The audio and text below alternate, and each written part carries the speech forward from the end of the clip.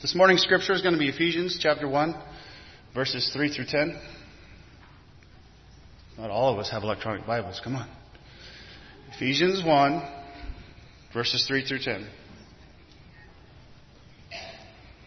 Blessed be the God and Father of the Lord Jesus Christ, who has blessed us with every spiritual blessing in the heavenly places in Christ, just as He chose us in Him before the foundation of the world, that we would be holy and blameless before Him in love.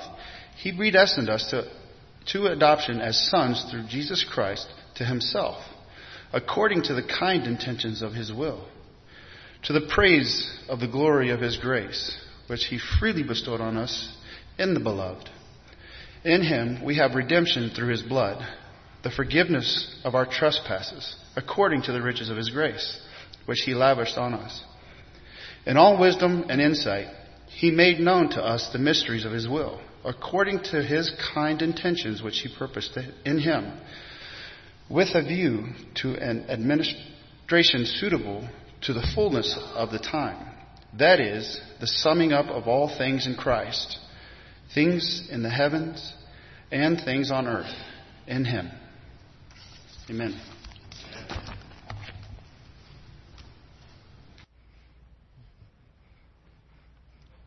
Thank you, Joshua. Good to see everybody today. Exciting things going on. Pictures being taken. I'm excited about tonight. Not just the barbecue, but about just being able to be together with everyone. And I think there's a lot of people coming to that, so that's great. So if you don't look pretty today, you still have next week to get your picture taken. But let me just go ahead and tell you, you look great today. So go ahead and do it today. And that'll make it a lot easier. So we've been talking a lot about different things. We've been talking about redemption and what that really means and how Jesus died on a cross in order to redeem us. And then we talked about forgiveness and how forgiveness is important so that our sins are taken away. But it's not just a one-time thing. That each one of these is a progression that God is trying to use us for and trying to show us something else. So we are forgiven so that we might learn how to forgive others.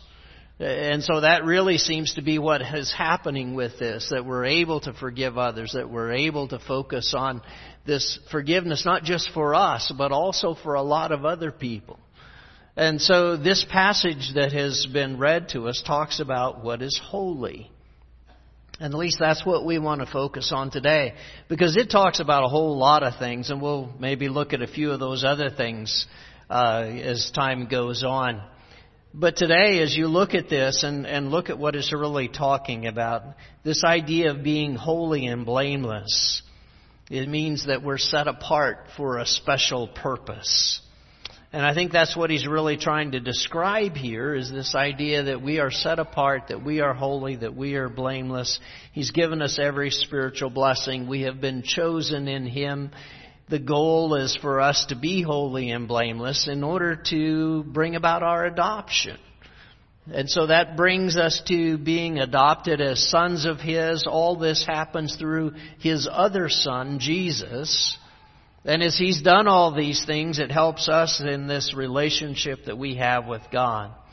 And so how does He accomplish all of these things? Well, He accomplishes it through redemption, through His blood, through forgiveness, through the riches of grace. This is always amazing. The riches of grace that have been lavished on us. And sometimes the words that He used are just amazing. When's the last time you had anything lavished? I mean, maybe we just don't use the word. When you make your peanut butter sandwich, do you lavish the peanut butter on the sandwich? He lavished grace upon us. That's just always amazing to me. With wisdom and insight, we are to the praise of His glorious grace. And so all of these things are describing this incredible relationship that we have with God. And as you think about this incredible relationship and about this idea of holy and blameless, I think sometimes we get it a little bit confused.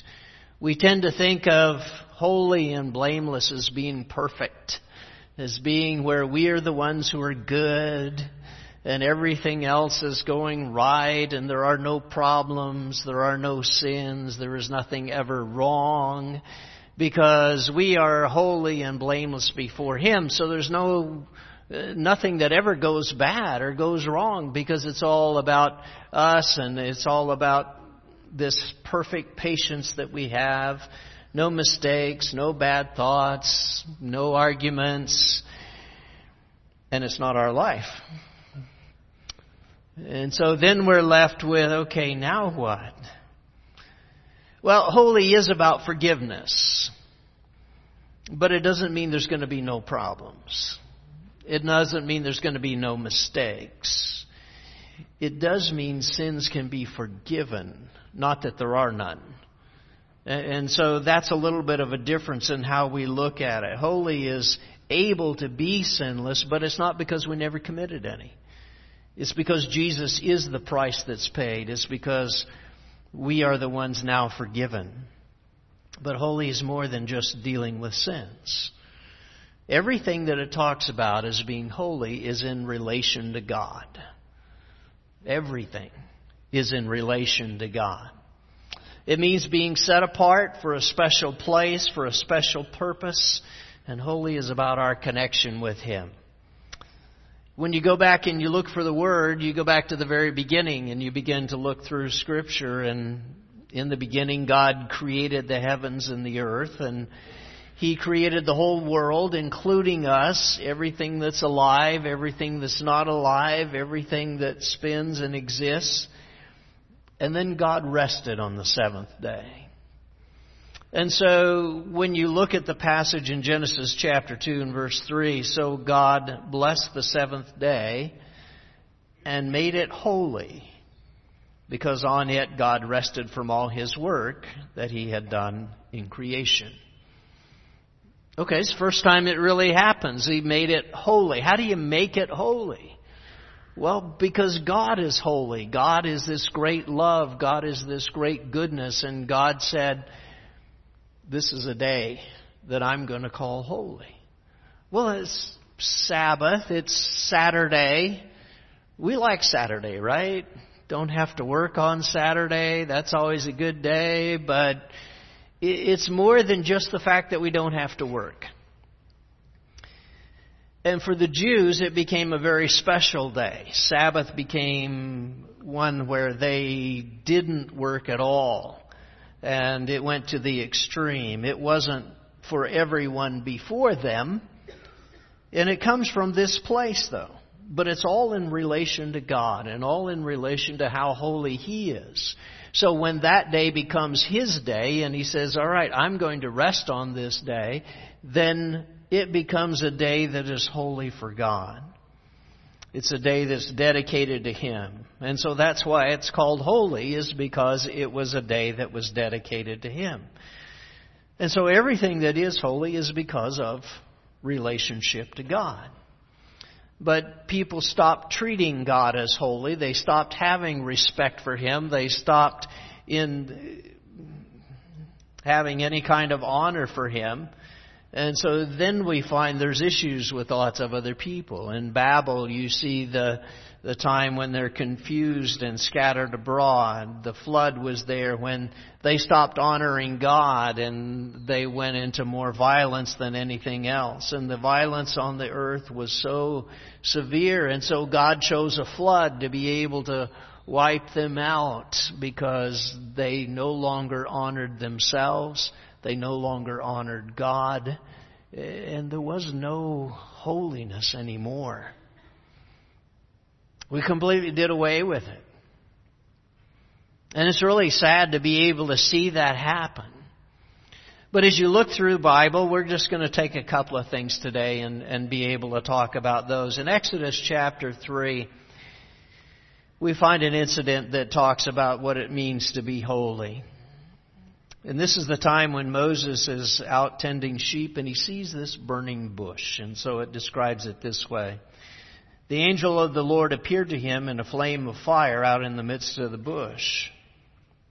And he looked, and behold, the bush was burning, yet it was not consumed. And Moses said, I will turn aside to see this great sight, why the bush is not burned. And the Lord saw that he turned aside to see, and God called to him out of the bush, Moses, Moses. And he said, Here I am. And then he said, Do not come near. Take your sandals off your feet, for the place on which you are standing is holy ground. And he said, I am the God of your father, the God of Abraham, the God of Isaac, the God of Jacob. And Moses hid his face because he was afraid to look at God. And so there's this bush that is out in the middle of nowhere, because that's where he is. And he's taking care of sheep. He's sees this bush. It's on fire, but it's not burning up. It's, here's exactly what it looked like. Well, maybe somewhat. And so he doesn't know what this is about. And as he gets closer to it, he's told, don't come any closer. Okay, I thought you did this to attract me over here so that I would look at it so that we could talk. I know, you're too close. Don't get any closer. Why not? Because you're standing on holy ground. Okay, how did the ground get to be holy? Because I'm standing on holy ground. And every place where I stand is holy ground. And you can't afford to get this close to God. It's because God was there. That's what made the ground holy. There was nothing holy about the spot other than the fact that God was there, and God was the one standing there. And so he's warned, don't come too close, because this is where, in fact, take off your shoes. Because the place where you're standing is holy ground. Show some reverence, show some respect for the fact that you have come into proximity with God. And that this almighty, holy God is really there. And you need to have some respect and reverence for God. And we see this all the way through as you look at what people did and the way in which they treated God. Is anytime they came in contact with God, they were afraid. Even though God says, don't be afraid. But then he says, don't come any closer.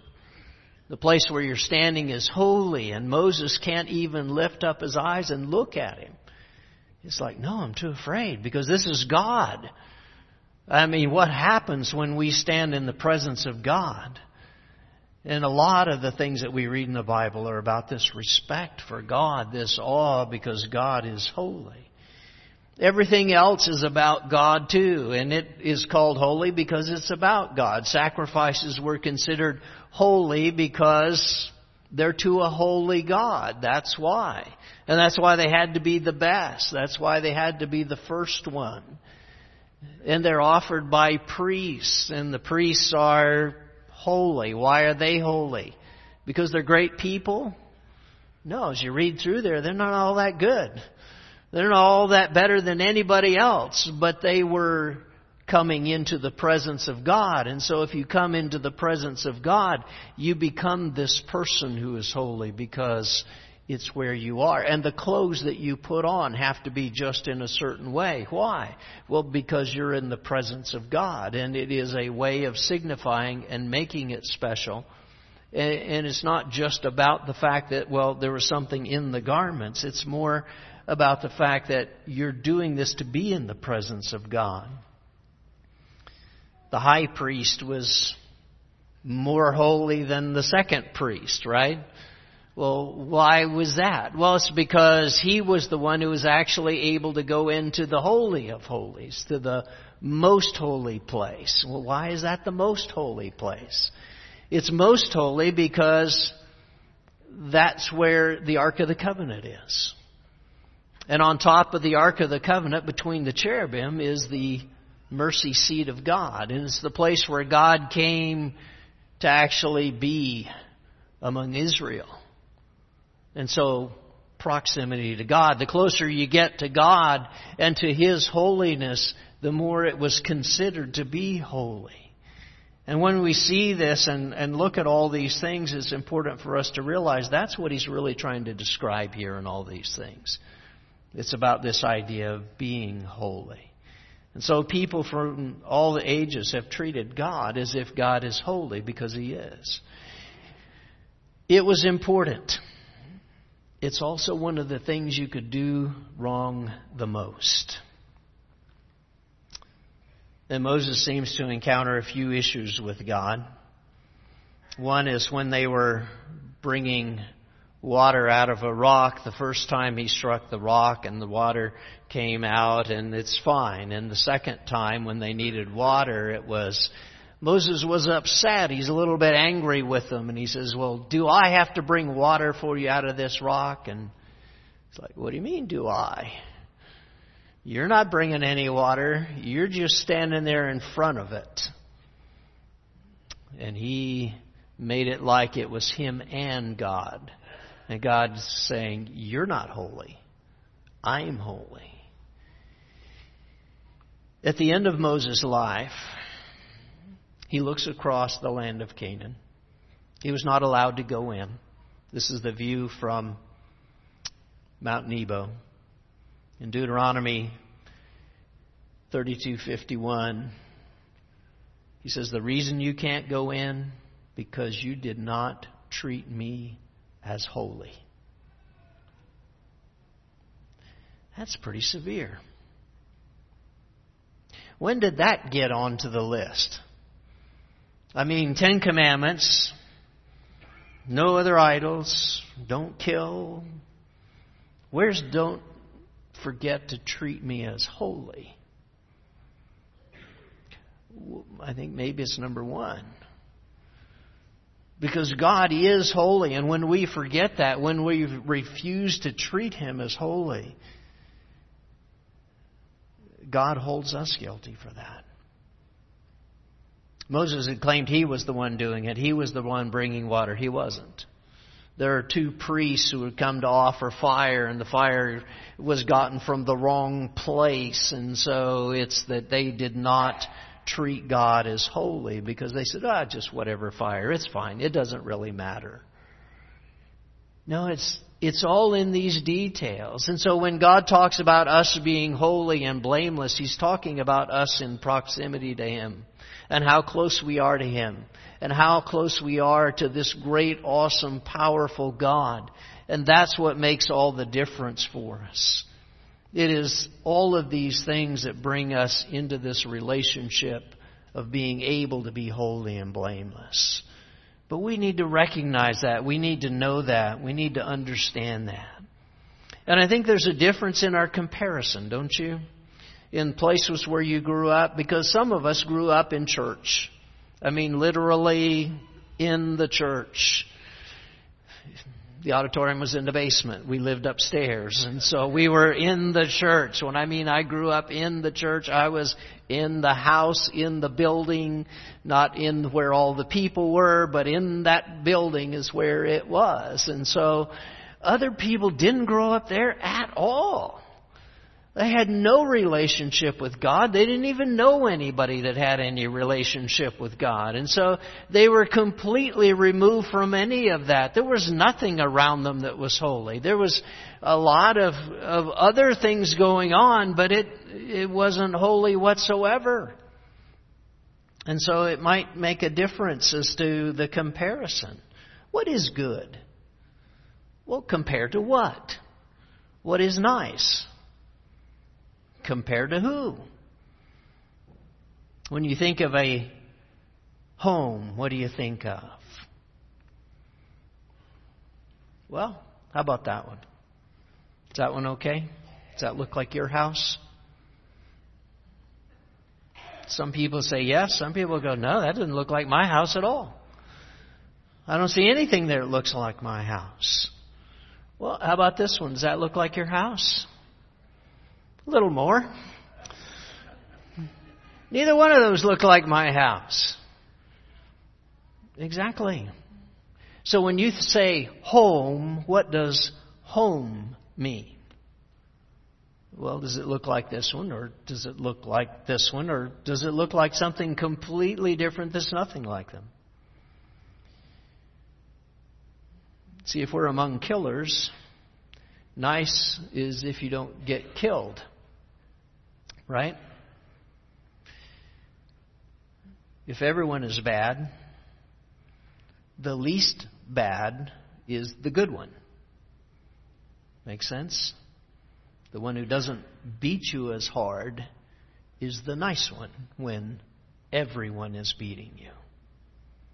So it depends on your frame of reference. Is this home? Is this acceptable? Is this holy? Or is this? Which one? I think we all have a different scale. And so for some people, what's nice is the fact that, well, look, we painted it blue. It looks good. Nobody else has blue paint. Look, this is great. And it's a different scale if we don't know God.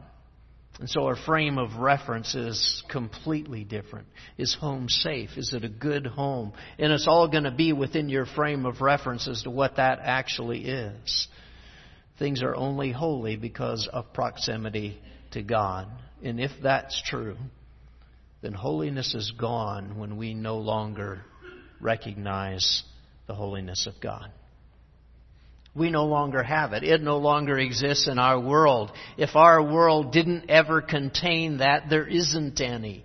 Because we simply cannot conceive of God. And so when it says for us to be holy and blameless, and we're looking at this and going, well, that's about as holy as it gets for me. Okay. But there's so much more. And maybe you don't realize it. Maybe you don't see it because we don't see God very clearly. And we don't really understand who He is. And we need to respect what's holy and think about and respond to what's holy. And so it's kind of this sliding scale. The top would be holy and blameless and to the praise of His glorious grace. And for some people that means absolutely nothing. I just don't want to get shot and I don't want to get beat up today. And that's the greatest blessing that I'm looking forward to. Well, hopefully your world isn't like that. Hopefully your world is a lot better than that. But I'm just saying, do we really understand what it means for God to be holy then? Or are we the ones falling short when we don't understand it? I'm not sure we understand the Creator of the universe who creates all things, and we are holy because of Him. We think it's because we're good. Well, okay, we are, but we're only good when we're close to Him, right? And when we're good on our own eyes, then we're Pharisee. But that's why we come today. That's why we worship today, is to be able to be around something that's holy, be around something that's better. It's why we take of communion, because it's communion with a holy God. And Jesus has promised He would meet here. And He would be with us as we worship. And we treat God as holy here. And so it's our chance to become holy, to become saints, because it's proximity to Him. It's where He is. And that's what makes all the difference, is we have come to be in the presence of God and to honor Him. And He is able to do that for us and to make us holy. Do you remember when Jesus cleared the temple? Why did He do that? Why would He do something like that?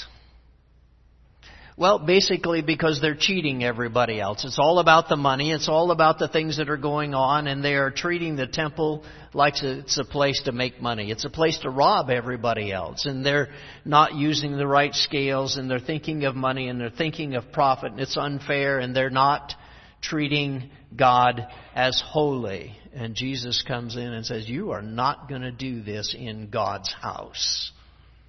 This is to be a house of prayer. And that's exactly why He clears the temple. You see, so for some, if money sets us apart, then are we holy by money? And sometimes I think people see that more than they see the holiness of God. Because money is what makes us important. Money is what gives us power. Money is what gives us prestige. You can buy anything if you have enough money, and rich becomes most important. But that's really against God. And it's no longer about good, and it's no longer about righteous. It's only about being rich, because after all, the best thing and what sets us apart most in this world is to have the most money, possessions, things, power, influence, fame. And if that's all we're looking for, we have completely missed God. We don't even understand what it's about. And we're no longer about being good or being righteous. Because God didn't come to give you money. He didn't come to make you rich. And that isn't going to be the highest thing you get from God. And if that's all you're asking for from God, I feel sorry for you, because you've missed the fact that God is holy. And God is the one who's able to give us so many more things than that. What an incredible thing it is to have a God that we worship. Colossians chapter 1 and verse 21. As for you who once were alienated and hostile in mind, doing evil deeds, He has now reconciled in His body of flesh by His death, in order to present you holy and blameless and above reproach before Him.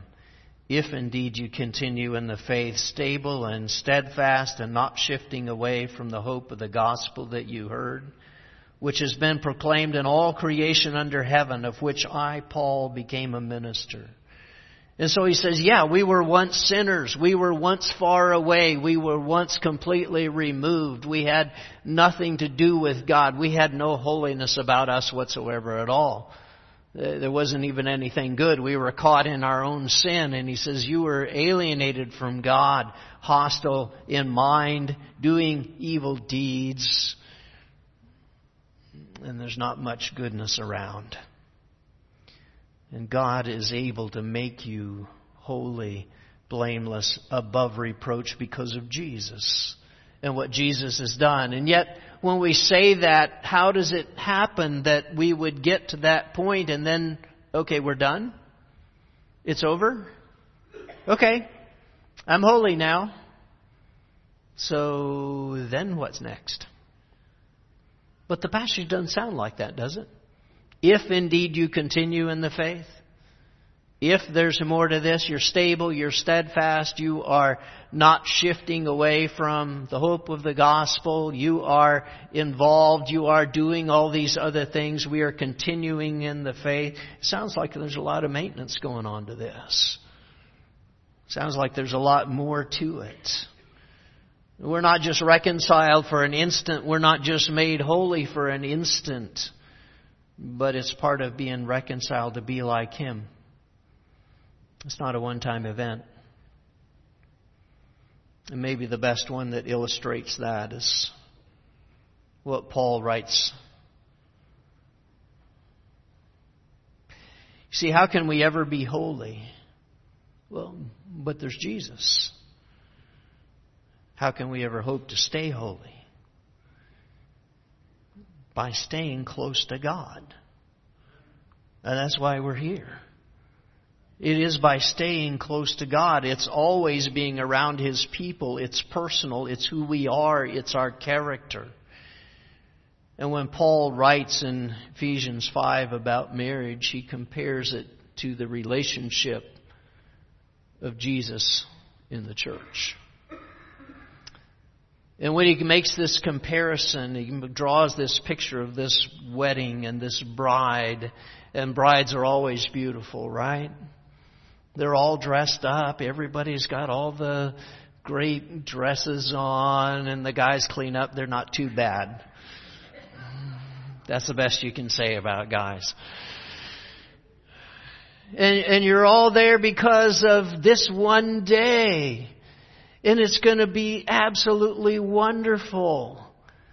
And that's what he says it's like, in order to present her holy and blameless, because she has been cleansed by the washing of water with the Word.